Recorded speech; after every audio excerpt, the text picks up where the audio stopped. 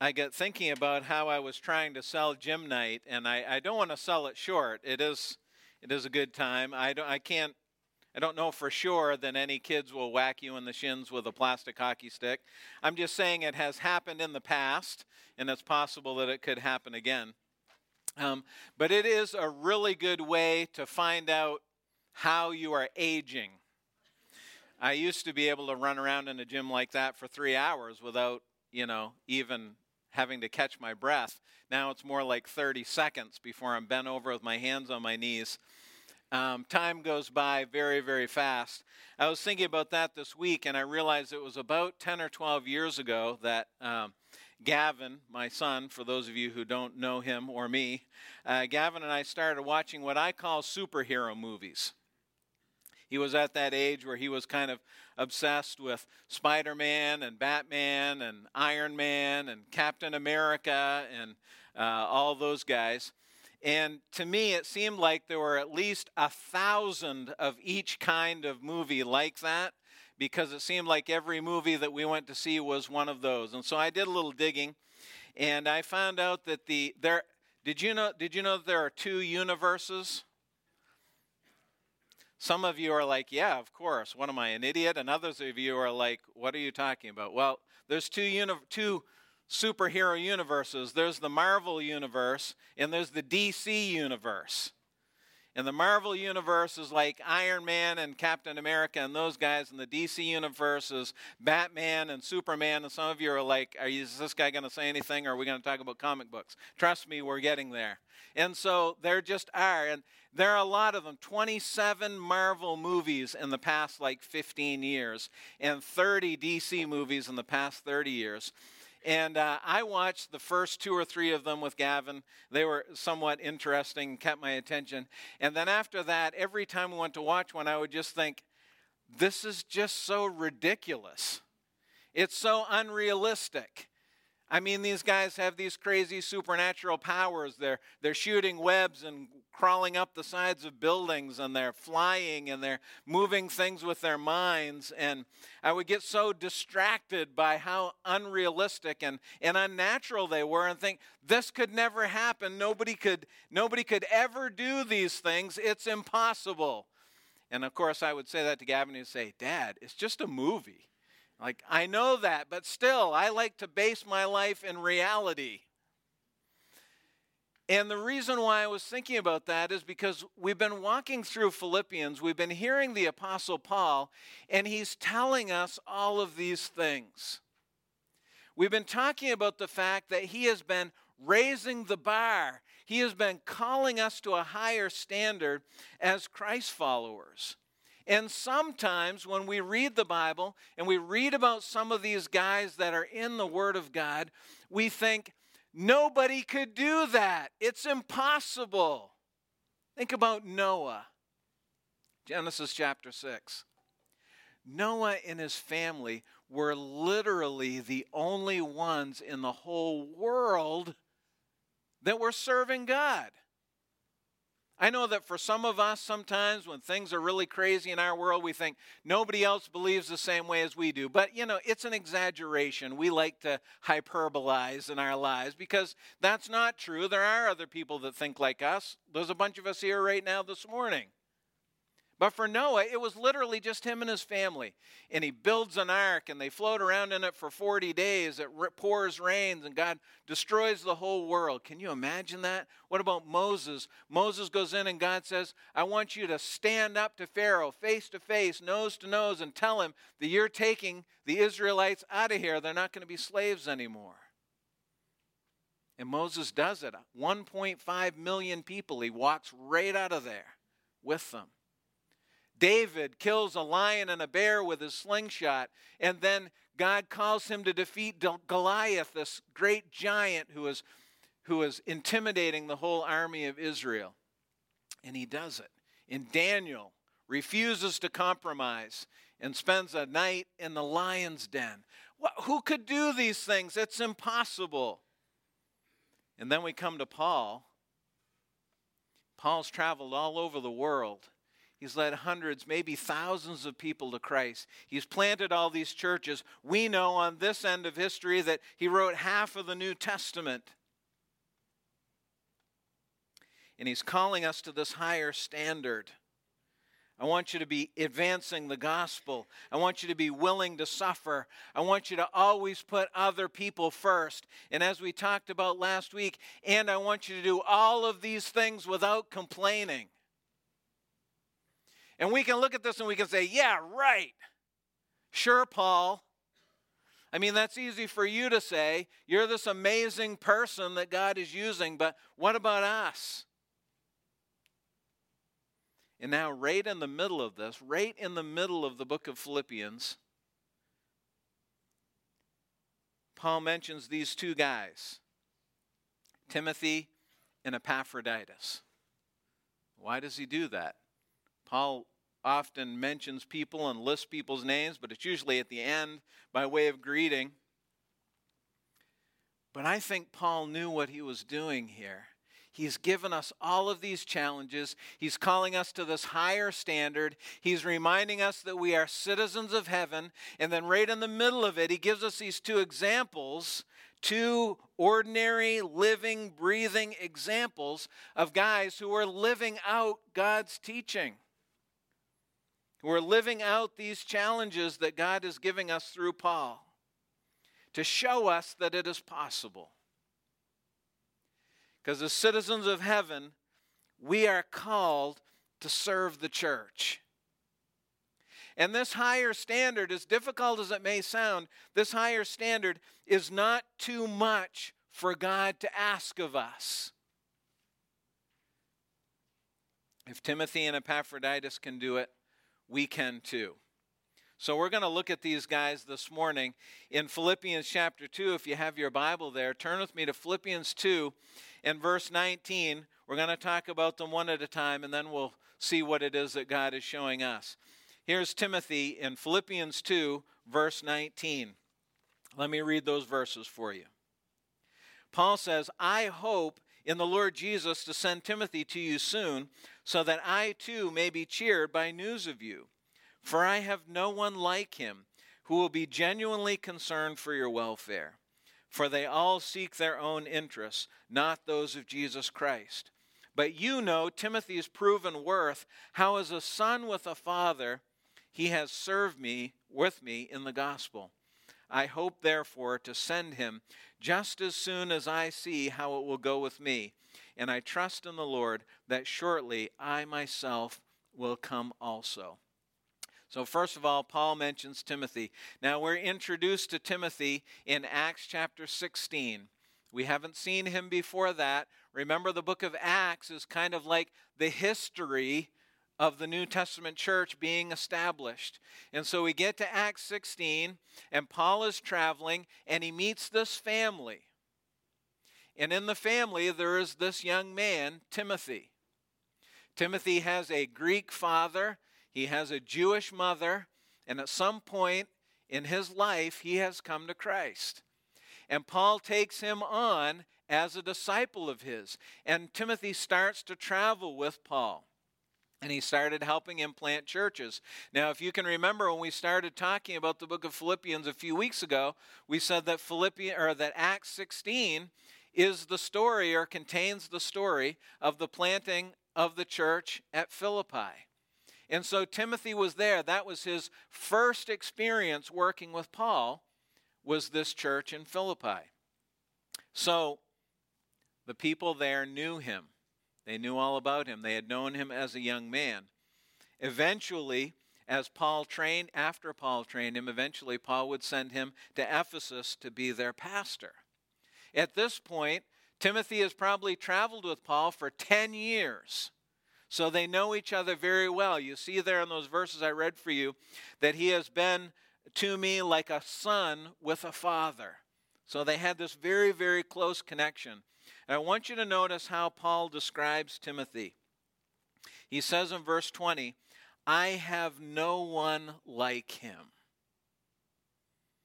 Now that's quite a statement. For all the people that Paul had worked with, for all the people that he had interacted with, served with, traveled with, those who helped him.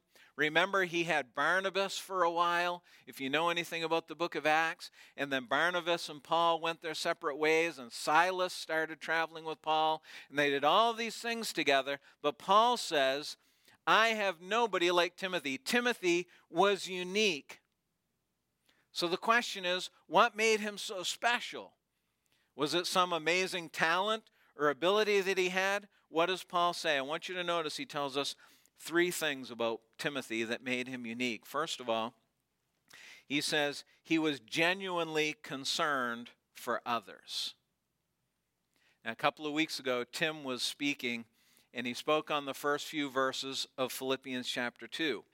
In Philippians chapter 2 and verse 4, let me remind you, says this, let each of you look not only on his own interests, but also to the interests of others. That was one of the ways that Paul called us to a higher standard, you remember? We need to care for other people. We need to put other people first. And Timothy lived out that truth. With him, it was real and genuine. Now, if I were to ask you, if I were just to come up to you and say, hey, how do you feel about other people? Do you care about them at all, or no, just care about yourself? What would you say if I asked you that? Would you say, no, I just care about myself? Yeah, just you. I figured that's probably how you'd answer. You wouldn't say that, right? If I said, look, Joe, do you just care about yourself or do you care about other people? I mean, you'd say, no, of course, I care about other people. And I'm sure that Joe does. He's a good guy, and Joellen is a sweet lady, and I'm sure that she does too. With Timothy, it was the genuine desire of his heart to care for other people. It was real. It wasn't just like somebody putting him on the spot like I just did with you guys. By the way, I've done this a few times, and those people have never sat in this theater again. So I'm sorry. I didn't mean to drive you away, but I hope I do see you again someday. It wasn't somebody putting him on the spot. Paul was like, I know this guy. He's been with me every day for 10 years, and it is real. His concern for people is real. He was genuinely concerned about others. Here's the second thing Paul tells us, and that is he was willing to sacrifice. We see that in the word concerned.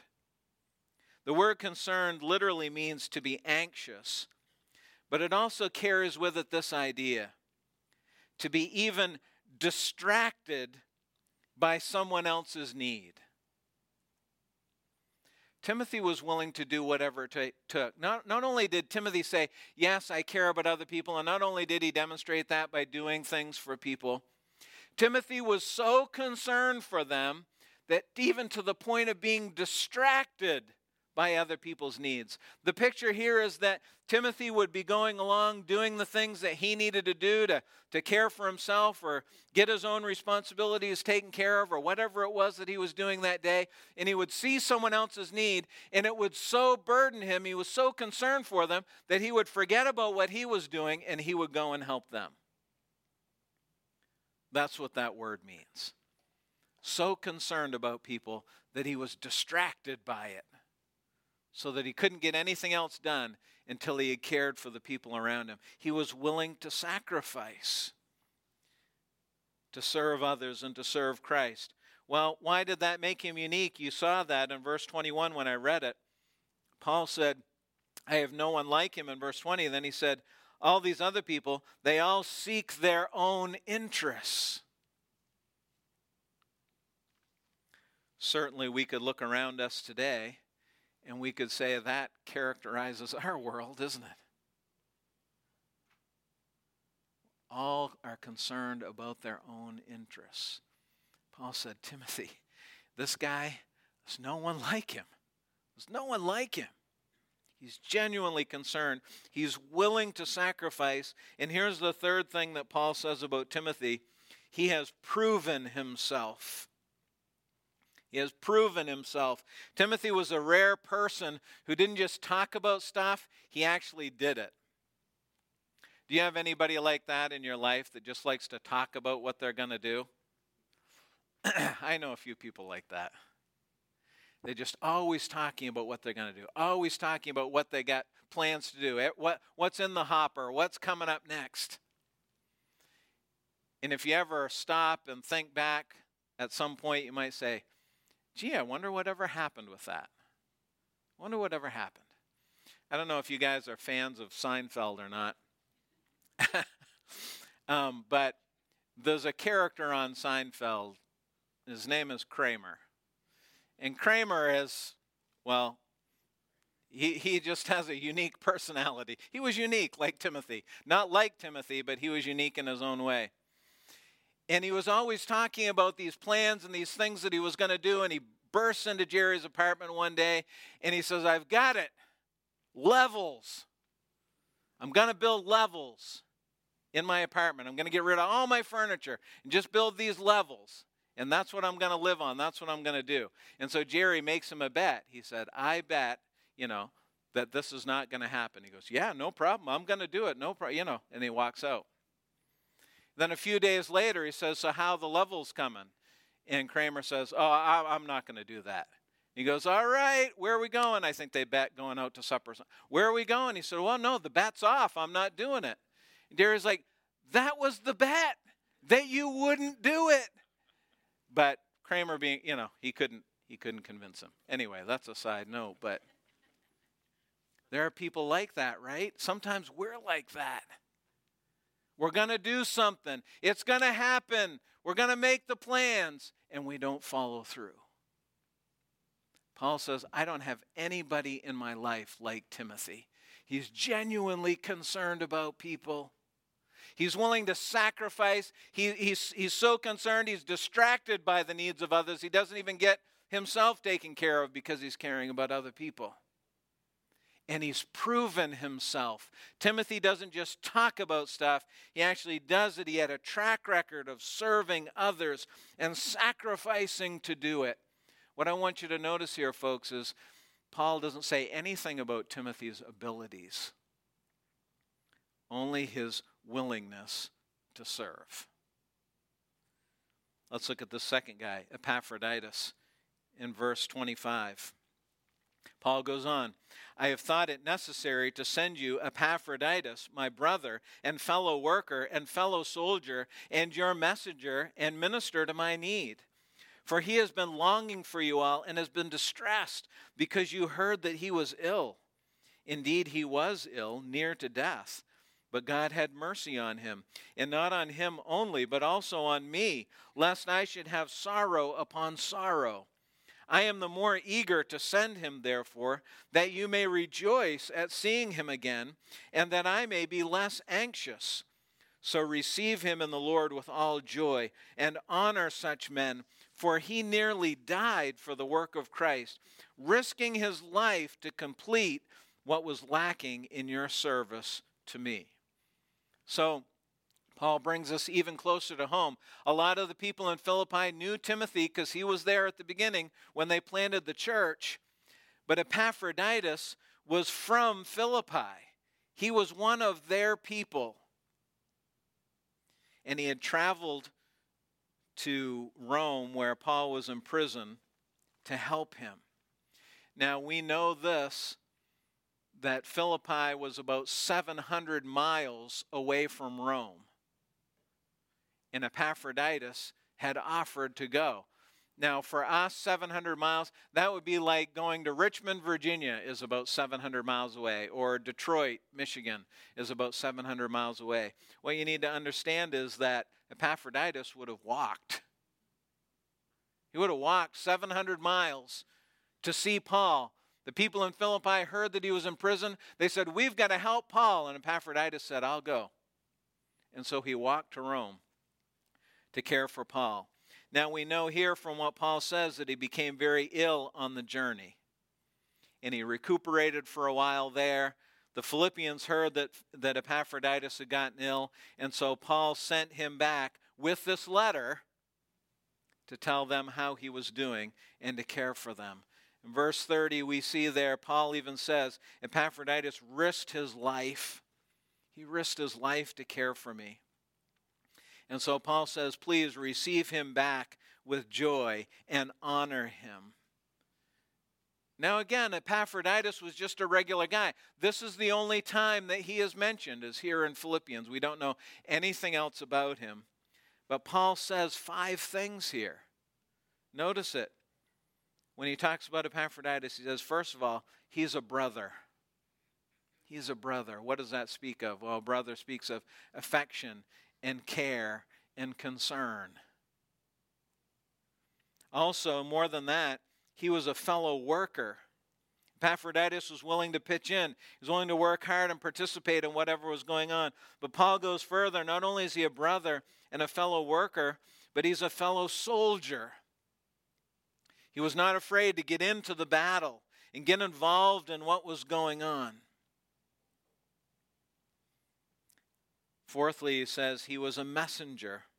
Literally, the word messenger there means a delegate. He was willing to be sent. It probably went something like this. The church at Philippi was together, having a meeting. They were worshiping, whatever they were doing. They were praying together. They were singing together. They were studying God's word together. And someone said, hey, we really should pray for Paul in prison. So they prayed for him. And then somebody said, hey, what if we sent somebody to see how he was doing and to take him some money and some provisions so that he can be cared for? Okay, that's a good idea, but who's going to go? And Epaphroditus said, I'll go. I'll do it. He was a messenger. And then fifthly, Paul says he was a minister. Now, we use the word minister in our culture. We think of somebody doing what I'm doing right now, right? We think about a pastor. But the word minister literally means servant. If you and I could read Greek and we were reading Philippians in Greek, it would say he was a servant. So once again, we see in Epaphroditus not exceptional ability necessarily, but a willingness to serve. Now, how does all this apply to us? Well, I want to show you, I think, several things that Paul is pointing out to us from Timothy and Epaphroditus that we can learn from. Here's the first one. The work and ministry and mission of the church cannot be done by one person or even a select few. Now, some of you may not know too much about the New Testament or the Bible, but for those of you who do know something about the New Testament, if you were going to pick one person, if you were going to rank everybody in the New Testament to the greatest to the least, the person that God used the most, the person with the most ability to the least, who would you put number one, not counting Jesus? You'd probably say Paul, right? I mean, he wrote 12 books of the New Testament. He planted all these churches. He did all this stuff. But what I want you to see here, and what Paul is pointing out to us, is that even Paul couldn't do it all by himself. These guys stepped up. He needed help.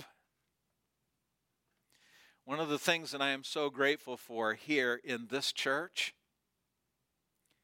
is the team of people that we have. I mean, I hesitate when we put us all together to even call it a team because it's like most of the church. All of the people that are involved in doing. One person could not do this. Even a handful of people could not do this. It would not be possible. These guys stepped up. Timothy had been faithful for 10 years and had stayed strong. He had been by Paul's side. Epaphroditus had risked his life to be there and to encourage him. The ministry, the work, the mission of the church cannot be accomplished by one person, not even by a select few. Here's the second thing I think Paul is pointing out to us. Every Christ follower is called to serve the church. Every Christ follower is called to serve the church. Everybody has the ability to serve. You don't have to wonder. Monday night in our theology class that we've been having at the office, we were talking about the Holy Spirit, and we spent some time talking about spiritual gifts. And we realized that Paul tells us in 1 Corinthians chapter 12 that every Christ follower has at least one spiritual gift. Every Christ follower is prepared by the Holy Spirit to participate in what we're doing, in serving together. And I think so often we say, well, I wonder if I should serve in the church. And Paul says you don't have to wonder. You are. Everyone is. One author that I was reading this week said this. I thought it was a very interesting quote.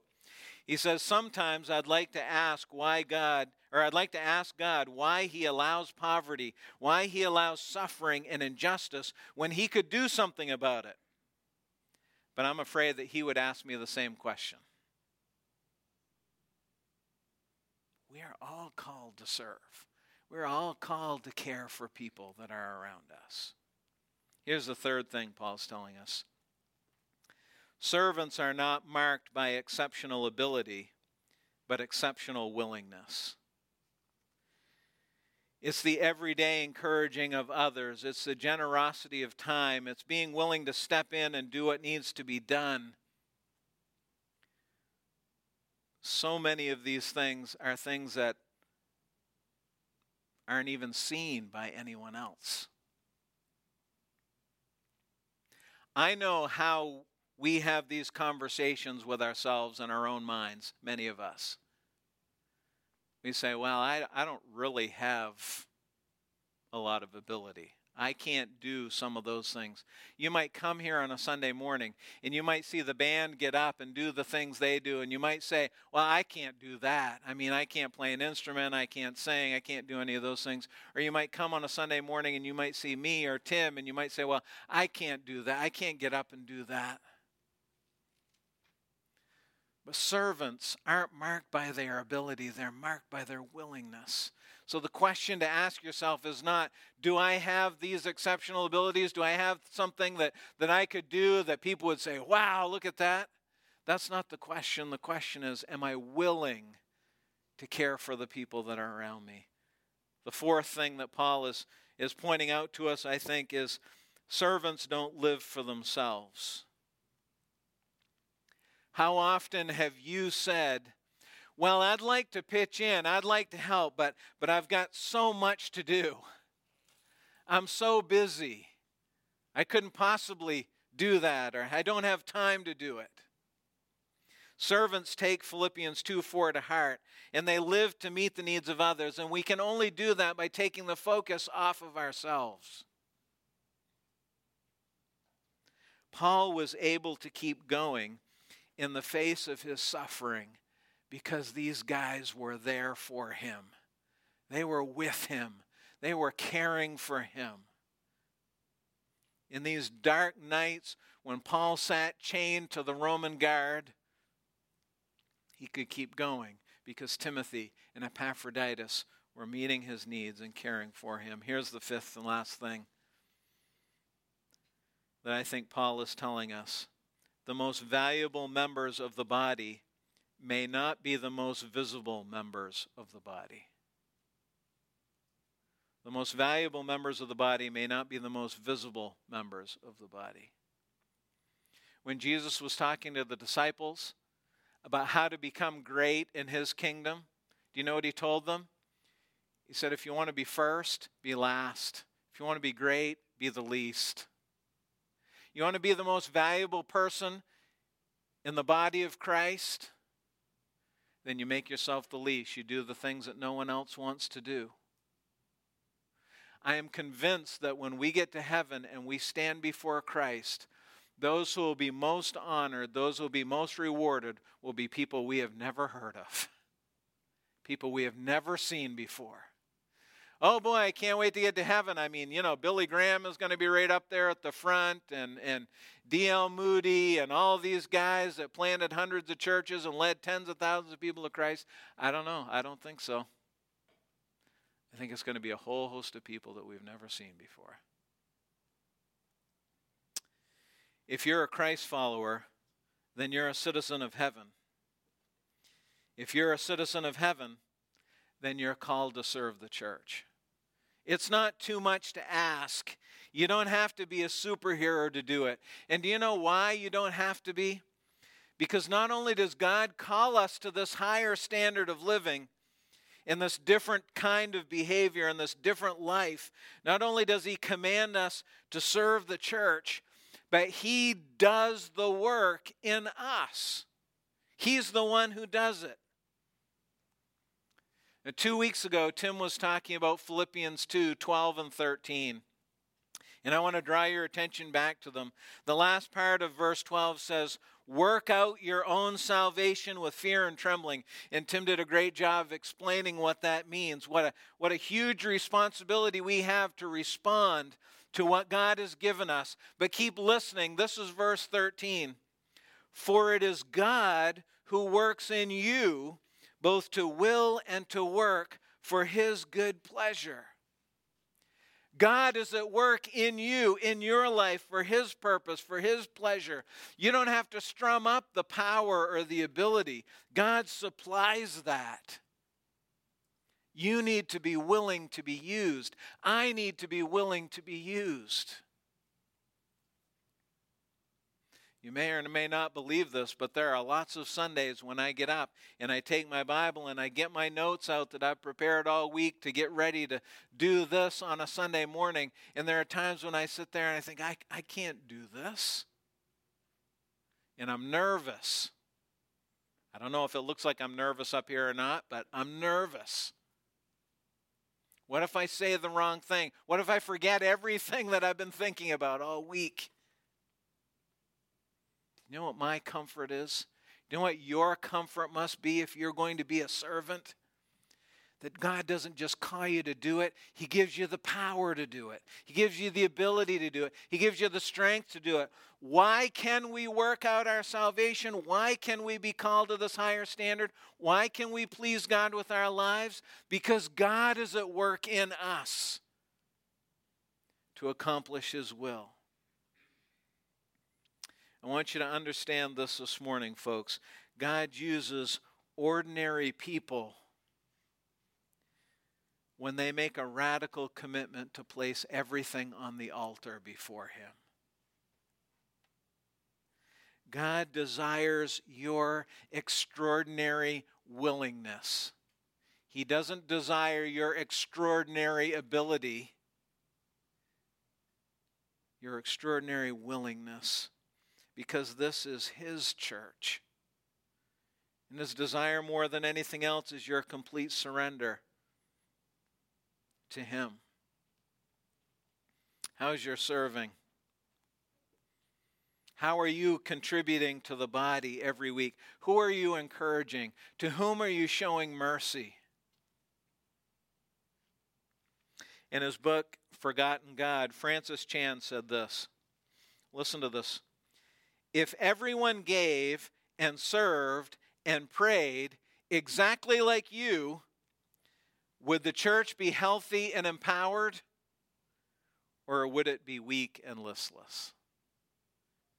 If everyone served exactly like you do, what would our church be like?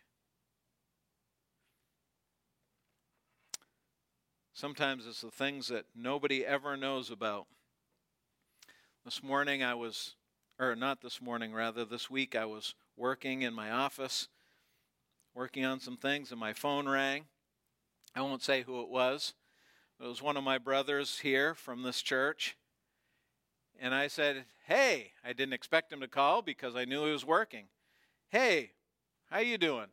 He said, oh, I'm doing fine. I just wanted to call and see how you're doing. I'm doing great, thanks. He said, I just wanted you to know I was praying for you today. Don't know what's going on, but God put you on my heart and he asked me to pray for you. I just want to encourage you. And then he was gone. Yesterday afternoon, I got a text message from someone else whose name I won't mention because I don't want to embarrass him. It wasn't a text message saying, hey, this person needs to be cared for and you should know about it so you can go do it. No, it was a text message saying, hey, I just want you to know that there's somebody that needs to be cared for and I'm doing it so you don't have to worry about it. Those are the things that encourage me to keep going. That's the willingness of a servant. When we work together, when we persevere, when we serve together, we accomplish what God desires from us. What do you do each week that contributes to the health and growth of this church? How is your surrender? How is your sacrifice? That's what God calls us to. Would you stand with us today? We're going to close with a song I think is pretty appropriate for what we've been talking about. I hope you sing out with us. Father, today we're here in your presence, and we are simply asking that you would give your power and you would give your strength to those who are willing to serve, to care, to set aside self in order to meet the needs of the body and to meet the needs of our community. So we offer to you ourselves, such as they are. Sometimes broken, sometimes inconsistent, sometimes fearful, sometimes trembling. All that we have, Father, we lay at your feet. And we pray that you would do your work, that you would build your church, for this is your church. And we know that you are at work in us to will and to work your purpose and your pleasure. Thank you for our time together today, Lord, to worship you, to focus our attention on you, and we pray that you would indeed build your church in this place for your glory. In Christ's name, amen. Thanks for being here, folks. Hope you